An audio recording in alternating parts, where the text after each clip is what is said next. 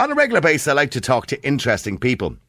And one man I had the pleasure of talking to recently, and I invited him onto the show, is Michael Walsh. Michael is an American music critic, author, screenwriter, media critic, cultural political consultant. And also he has 6 critically acclaimed novels, as well as a TV hit movie. He's a lifetime member of the Writers Guild of America, very familiar with Donald Trump because he's been on American television so many times talking about him. And he also has a new book out called The Last Stand, which I'm going to talk to him about as well. Michael Walsh, good afternoon, or good evening to you. Good afternoon, your time. How are you? I'm grand, Niall. Thank you so much for having me on. I have to say, what an interesting career you've had. I mean, you have written probably for every publication at this stage of your career. I mean, you've written, the New York Times, you've written really for Vanity Fair. Mind you, there was one I was quite interesting, was Playboy. I mean, what did you write in Playboy, Michael? Well, just one of the articles, which is why people read Playboy, as you know, Niall. Okay, Smithsonian Magazine, the New York Times, Vanity Fair. I mean, you have a long career. I mean, and obviously you have a huge interest in Donald Trump. And I got to start with that before I get into your career for writing. I mean, it's a big day, of course. Georgia voters went out, braved the snow and the chill, turned out in their masses on Tuesday, today, to vote for one of the, I suppose, most expensive elections in US history. And all eyes of the nation are now trained on Georgia for 2 hugely impactful runoff races that will determine which party controls the Senate. I mean, which way do you think that's going to go? I think given the trend line here in the American election system, it will probably go to the Democrats. They really have the wind at their backs right now. Georgia is a state that has moved far from its sort of deliverance redneck associations. It's quite an urban state right now. Atlanta is a big, very important city. It's kind of the capital of the South, and so it's a place the Democrats have set their caps for quite a while. They need to turn some of those big southern states from Republican to Democrat, such as Georgia, and of course their big prize would be Texas. But the reason this is so important, of course, it's going to determine whether Biden would be able to push through tax hikes, the Green Deal, and also to, I suppose, revamp Obamacare. So basically, to undo everything that Donald Trump has done, Biden really has to get this. Yes, that's correct. I mean, under the American system, if the president has both the House of Representatives and the Senate in control by his own party, it's much easier for him to push legislation through. And the Democrats clearly want to undo all of the things the Trump administration did, just as the Trump administration undid a lot of things the Obama administration Well, Obama didn't do a huge amount, in fairness to him, really, did he? I mean, let's be clear about it. Obamacare was about the height of it. I mean, don't get me wrong, a charismatic man he was. But my personal opinion, I don't know about yours, I believe he was probably one of the worst presidents America's had. Well, leaving that aside for the moment, he did get Obamacare through, and the Republicans were unable to overturn it. It's still been chopped up, and it's effectively nugatory right now, although it's still a thorn in many people's side. But the late Senator John McCain, who was one of the worst senators in American history, was the one who put the spike in the Republicans' attempt to overturn Obamacare. We're in a kind of Roman Civil War period here in the United States right now. So one guy gets up, and then he gets knocked off, and the next guy comes up, he gets knocked off, and it's going to go on this way for a while. It's a very, very divided country right now. As an American Irish, because you're American Irish, I know you have 2 homes essentially. You're in Connecticut tonight, but you live in Clare as well, and that's your connection with Ireland. You've got family there. But in saying that, you know, you have a huge interest in Donald Trump. And, I mean, Donald Trump, there's mixed reactions. He is kind of very like Marmite. You either hate him or you love him. And, I mean, a lot of people will say he's delusional. Even I, as a bit of a fan of Donald Trump, have said by times, God, he didn't really say that, did he? I mean, he was a very unconventional president, wasn't he? Well, I would say this. For the conservatives in the United States, he was an imperfect vessel for achieving some of the things the conservative movement has long claimed it wanted to achieve. So you have to take the good with the bad, the unpredictable with the predictable. Was he a transformational president? Yes, in many ways he was. This assumes that he's not going to be inaugurated on January 20th. We'll come to that in a second, some of the theories that are floating around at the moment. But I think it's probably a given that he's going to be the last man standing, by the way. Oh, yes. Well, Trump is going to continue to have an incredible effect on American politics, even should he not be reinaugurated later this month. He's a contentious, polarizing figure in a country that's extremely polarized, and we are in a cold civil war, as I termed it 10 years ago, and that's a statement of mine that's been lifted by many, many other writers here in the States. But we are edging towards a hot civil war, which is something that nobody wants. And no, obviously, Ireland's been through that. The Americans went through it in 1861. It's an ugly, ugly way to. Well, I only said that to somebody recently, particularly when we saw the scenes from Black Lives Matter. And I said I felt that America was heading towards civil war because sometimes multiculturalism can cause problems, and we all know that people sometimes just don't get on with each other.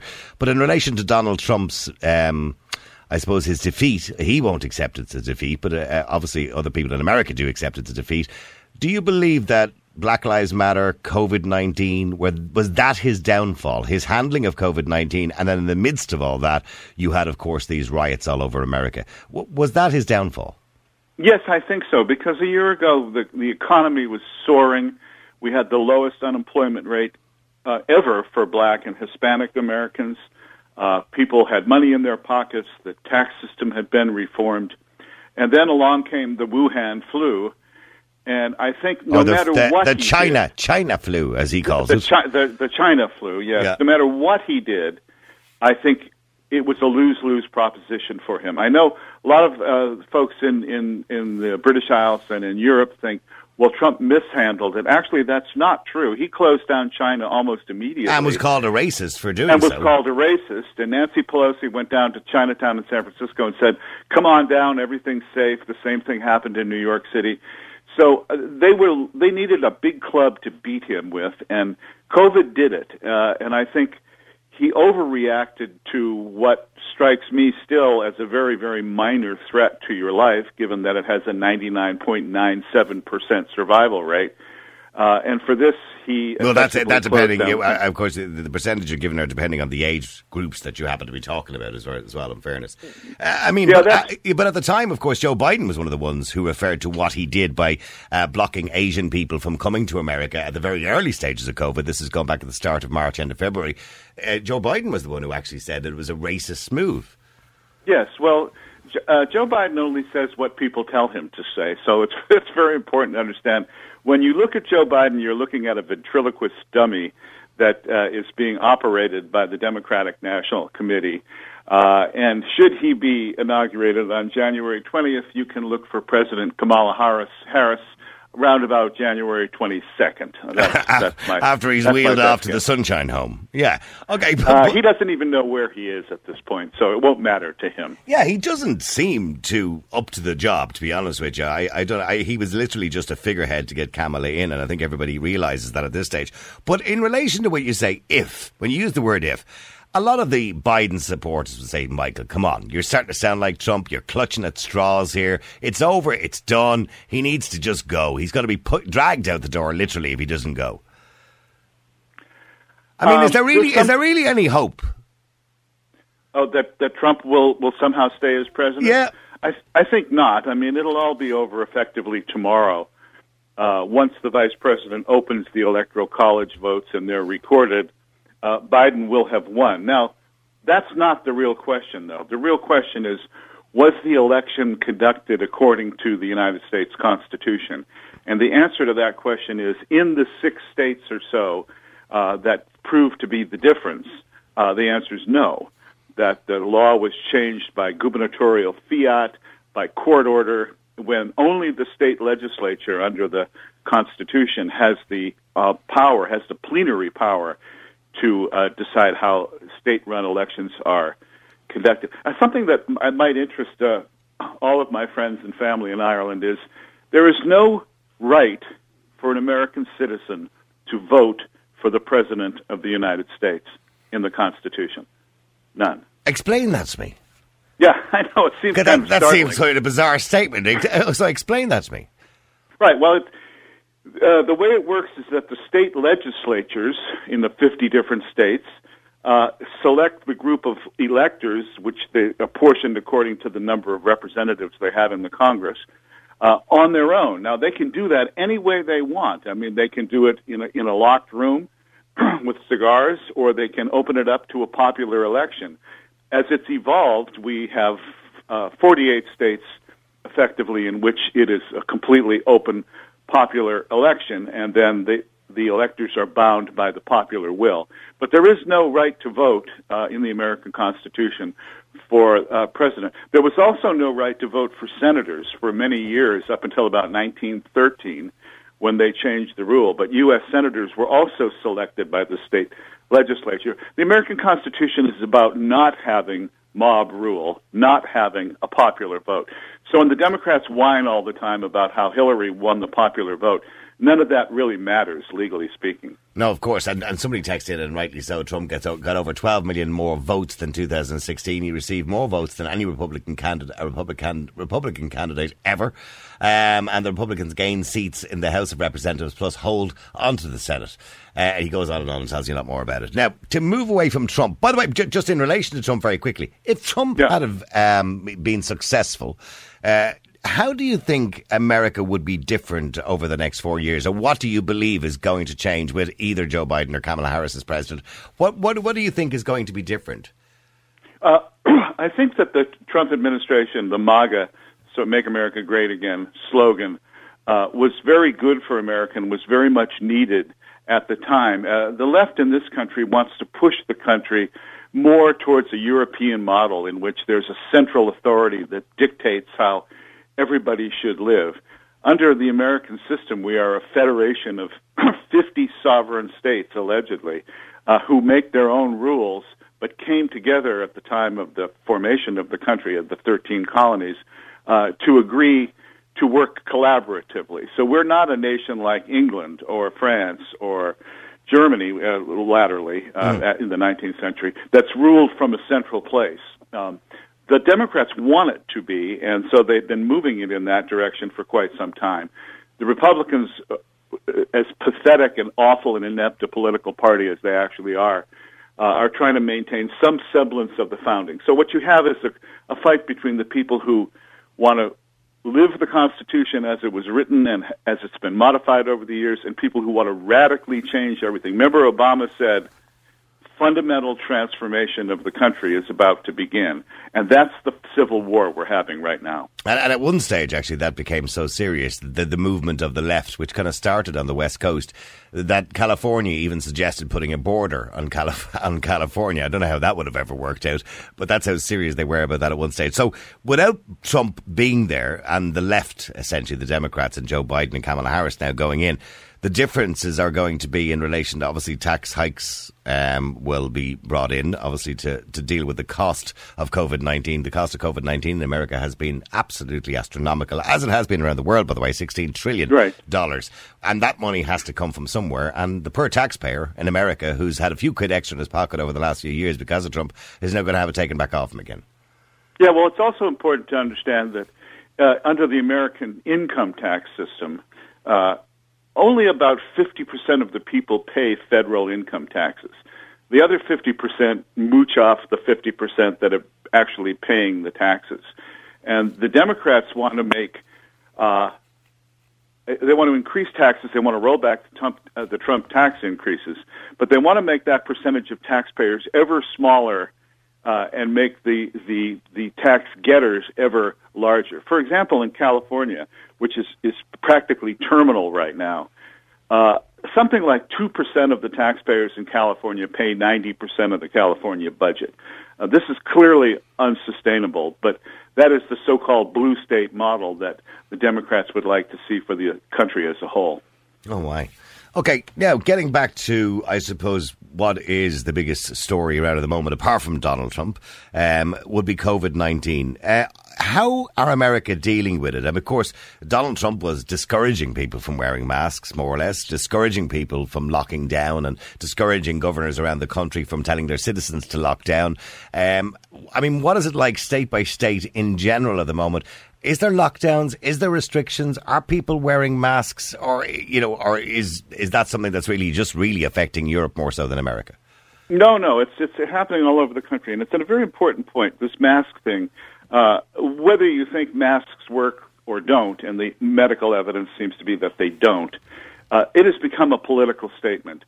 So if you are a lefty, you wear a mask. You point at people who don't wear masks. You scream at them. You take pictures of them. This is rapidly spinning out of control here in the United States. If you're a conservative, you tend to not want to wear a muzzle. We don't call them masks. You call them muzzles. But mind you, the lefties will point to scientific observations that say they work, whereas the right will point to scientific studies over the last few years before COVID came along to say that they don't work. So I suppose there's a jury on it, isn't there? Oh, yes, and some states are open completely. For example, Florida, which has a Republican governor and has been tilting Republican the last few election cycles, is almost entirely open. Remember, they brought in legislation to restrict movement, and then only recently, when I say recently, going back a couple of months ago, they redacted all that legislation, didn't they? So now people can move freely, go out and about, and they don't have to wear masks if they don't want to. But I have seen videos where they are wearing them. I'm sorry. Some people, if you want to wear a mask, you can, but they're not mandatory in Florida, in most of that state. Whereas states like New York State, and I'm very close to the New York State border here, is almost entirely in lockdown. California, which has the highest COVID, is the most lockdown state in the country. So you have a free state of Florida with a relatively small number of COVID infections compared to California, which is the most brutally locked down state, and it has COVID out of control. So clearly there's still some work to be done on the scientific aspects of it. And how are the people? I mean, when I look across Europe at the moment, and I can only speak for Ireland, there does seem to be a bit of a resistance and a bit of a pushback now. People are getting a little bit tired of it, complacent, a little bit, well, really and truly, is it that bad? Should we not just go out there and, and let it get on with itself, and hopefully the vaccines will help things out a little bit? But in America, I mean, are the people, and Americans are normally quite patriotic and they'll stand up for their rights because liberty is the number one thing over there. I mean, are they not standing up and saying this is ridiculous? We don't want to wear masks. We don't want to be locked in our homes. Why are you doing this? Yeah, well, Americans not as truculent as they used to be. And we have an expression here, maybe it's true in Ireland too, something called Irish democracy, where you say, to your British overlord, yes, sir, boss, of course, you betcha, and then you don't do it. So the whole idea of giving lip service to a law and then disobeying it is quite a powerful element, as you know, in Irish history. So I have noticed that among some of my Irish friends and family as well, that they think the whole thing is ridiculous. And now I think we're looking at more lockdowns in Ireland. Is that correct? Yeah, well, and there's the question. I mean, the Irish people have always been ones to stand up, particularly during the water charges, income tax protests, all those things throughout the years. And yet, with COVID-19, they seem very compliant. Why do you think that is? Is it because they're scared to death, or is it because the media have spun this completely so out of control that people are terrified not to listen to it? I think it's both of those things. I think many people, and I say this with some trepidation, especially women, are terrified of this COVID thing. So you believe this is gender-based? You believe that women yes. Women are more terrified than men? I probably wouldn't disagree with you when I talk to my own group of friends and what have you. You're probably right. No, I think so. We have a term here called Karens. They are the women who are not only wearing face visors. My partner, by the way, my partner wouldn't be too pleased with that. Her name is Karen, but and she gets.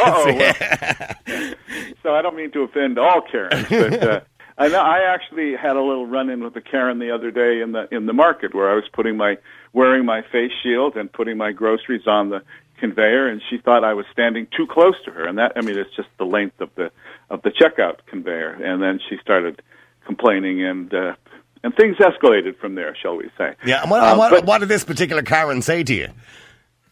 Oh, she thought I was standing too close to her. Let me get to this. Is actually the heart of the matter. We're teaching people that their fellow man is radioactive, that he's spewing death in their face 24/7, and the only way for you to survive is to hide under the bedclothes for the rest of your life. But is that not what we're being told? I mean, if we listen to NPHET, who are our health advice agency here in Ireland, right, and Tony Holohan, who is the chief medical officer, who is head of NPHET. In the UK, it's SAGE. In other countries, they have different departments. I'm not too sure what's the name of the health department in America. I can't think of the name of it. We don't. Well, we have. I don't know. We don't have a national health Donald department, Trump, but probably. we do have. Okay, You probably don't. Yeah, but so Tony Holohan last night, or I think it was the night before, said you have to treat everybody as if they have COVID-19. If you have any symptoms, because they don't have the capacity to test as many people at the moment, if you have any symptoms, a cough, a cold, or any kind of flu-like symptoms, or any cold-like symptoms, you most likely have COVID. Not you might have, you most likely have COVID-19, and you must treat everybody around you as if they have COVID-19. That's what we're told to do. No, well, is that a world you want to live in? Well, that's not a world I want to live in, personally, no. No, of course not, because we are free men and women. I don't think that NIFIT has any legal authority in Ireland. I could be wrong. They're unelected. They're there to advise government, and then government bring in the legislation based, and don't seem to question them, bring in legislation based on them and what they say. I think it's inhuman. I think it's anti-human. The idea that if you have a cold in December and January, which is what we used to call flu season, of course you have a cold in December and January. It's what we call flu season. The fact that they've now equated cases with certain death, which is how they're terrifying the population. The only reason the cases it is fair to say, Michael, that the COVID-19 virus itself is quite dangerous for those who are elderly, I suppose, and those who may have comorbidities. Yes. Now, I was in Ireland most of this year, and when it first struck, the average age, or even the median age, was something like 85 people who had died of COVID. That's and clearly, Yep. I'm over 70 myself, so I suppose I'm in the high-risk category. But I'm not going to live my life as if I'm about to die if I encounter my fellow man on the street. I just think that's no way to live. So where do you think this is going to go? I mean, at one stage, going back in March when Leo Varadkar stood on TV as Taoiseach, actually from a podium in Washington, because he was visiting Donald Trump at the time. And he stood for Paddy's Day, as far as I remember. And he stood there live from Washington RT News and told everybody, that's it, this is serious, this is the real deal, we all have to lock down.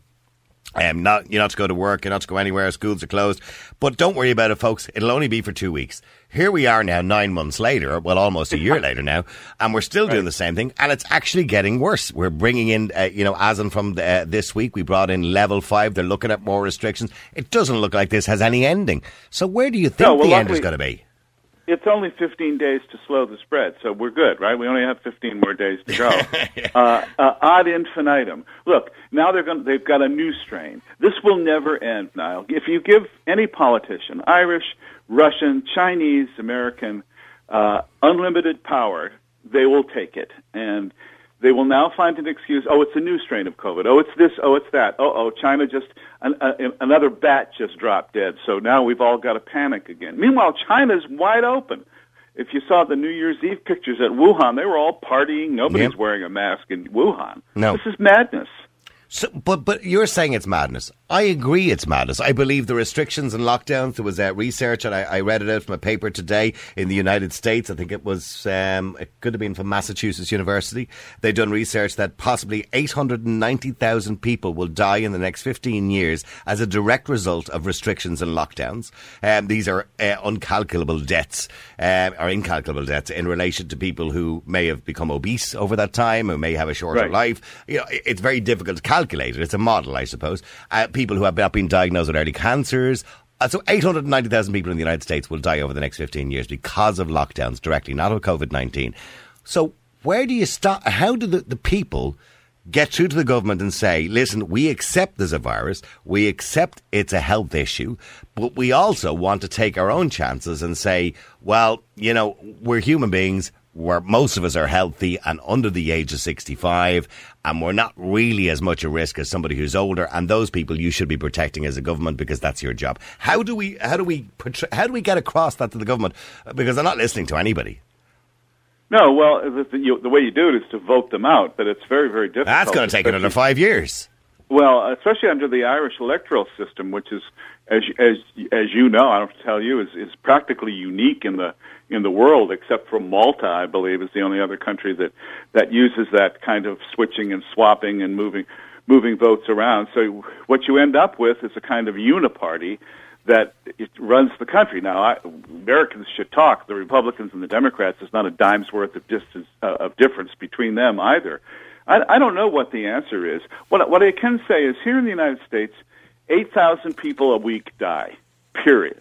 That rarely changes, and it didn't change last year. The number of total deaths in the United States, I think, was around 3 million, didn't change. It's just they're now allocated slightly differently in bureaucratic bookkeeping terms. But if COVID had a massive death spike in the U.S., it's not reflected in the figures. I haven't looked at the American excess deaths figures, but obviously we're being told that over 300,000 people so far have died of COVID-19. Or sorry, let me reword that, died with COVID-19. Right. So are you saying, because I haven't looked at the excess deaths, so I'm trusting your figures in this, are you saying that there hasn't been more excess deaths this year? Or would that be unfair to say that there probably has been, because realistically COVID-19 as a virus is dangerous to those who would be in care homes, and it really has ravaged care homes? Well, the only figures I've seen have shown the death toll is relatively the same, and there has not been a spike. Now, again, there's lies and damned lies and statistics, as Mark Twain famously said. So the answer is I don't know, and it's very hard now to find on the internet an answer to a simple question: how many excess deaths were there in 2019 in any given place? That's a figure they don't seem to want people to find very easily for some reason. Well, Google has become quite difficult to navigate now, because no matter what you put in now, you will get something that basically has its own narrative in relation to COVID-19, as COVID-19 is the first thing that comes up, and it's usually from somebody pushing a certain agenda, well, either way, on either side.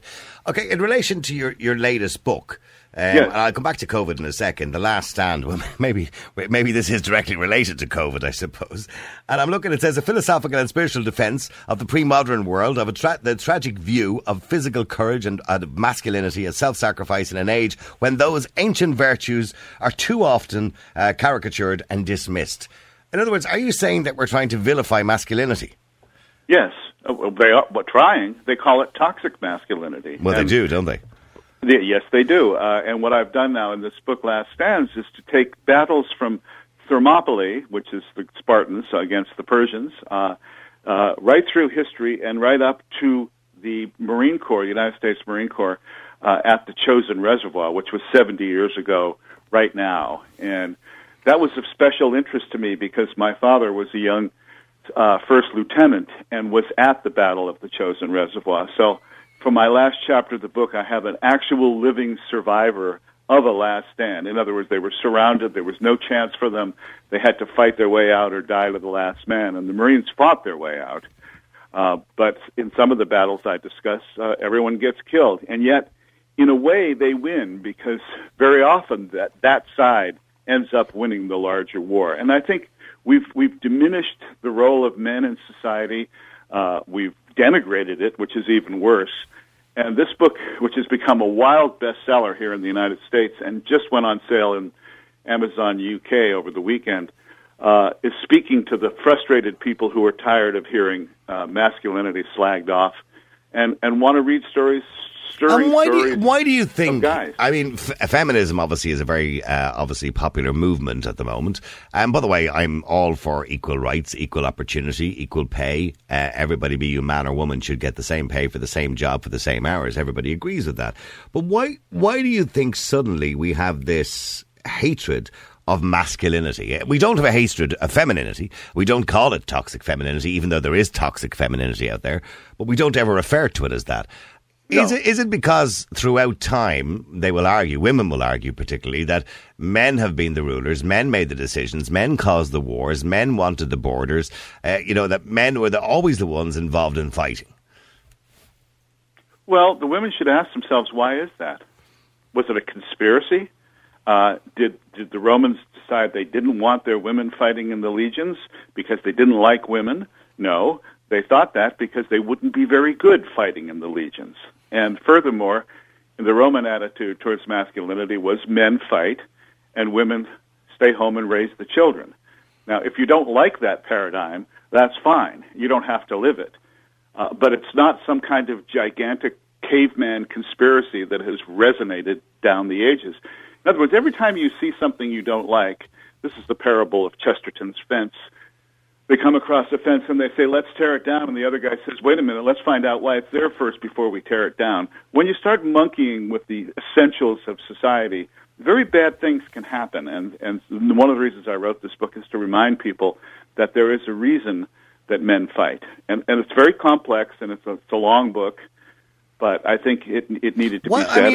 If we go back in time, did men, I suppose, a lot of the fighting was to protect women a lot of the time and protect their honour. And it was also, I suppose, to protect their borders and their territory. And to protect their children. Now, that's very important because the preservation of the family line has been crucial throughout cultures from time immemorial. But one of the things I found writing this book is that in extremis, when men are fighting, they fight for each other. They don't even fight for their own personal survival. They fight for the guy next to them. And introducing women into combat zones complicates a great deal. So it's one of the reasons that while I'm in favor of women in the armed forces, I'm not necessarily in favor of them in combat zones. Okay, so you don't like to see women in the trenches? I don't think the dynamic is not good, and we found... When you say the dynamic is not good, and I know there's many listening at the moment, women who will say, "How dare you say something like that? This is the year. Right. This is the. We always hear that cliche. This is the year 2020. Well, 2021. Sorry, the year 2021. And women are quite capable of being in the trenches and running up and down the hill with a gun in their hand. Well, I would say the evidence is actually to the contrary, and we don't even have time to, in this brief conversation, to go into the many details about that. But it is what it is, and we have it, and we have to make the best of it. Now, what about women in the fire service, women in the army, women in the police force? Do you think those jobs are not really suitable for women? It depends. I think some of these. Look, there's a certain elemental, as they say in Casablanca, the fundamental things apply. Men are bigger, stronger, faster than women. They just are. Generally, not every man is, but. In general, that's one of the differences between men. Also take chances. Men die much younger. Men go into professions that are deadly. They don't go into caring, sharing, nurturing professions. Just in general, I mean, the feminists are always so upset when they say my little girl wants to play with Barbie dolls and she doesn't want to play with a squirt gun. And what did I do wrong? And the answer is nothing. That's just nature. So I think a vive la différence attitude is much better than trying to shoehorn every sex into one gender. Okay, before you go, by the way, the book is called The Last Stands. It's on Amazon.co.uk if you want to grab it, although it is selling out very quickly. It's sold out in America already, and it's a great read. But in the meantime, if I was to ask you one last question before you finish, where do you see the world in a year's time? Boy, I always say I would if I could tell the future, I would be at the track. So betting on the horses. I think it'll be pretty much the same. I think we'll still be dealing with COVID lockdowns if we're not actually dealing with COVID itself. I think these principles need to be argued. I think politically we have to decide what kind of societies do we want to be. And I think we should understand the essential nature of people. That never changes. And I think my work as a historian has taught me that over the years. The ancient Greeks, the ancient Romans were exactly the same as we are. Well, I'll tell you, Michael, you're a very interesting man to talk to, and I'm sure I'll talk to you a lot more, by the way. Very interesting man to talk to. And by the way, once again, the book is called The Last Stands. It's available on Amazon.co.uk and on your favourite bookstores, I'm sure, as well. Listen, Michael Walsh, I appreciate you coming on the air tonight, and thank you very much indeed. Thank you.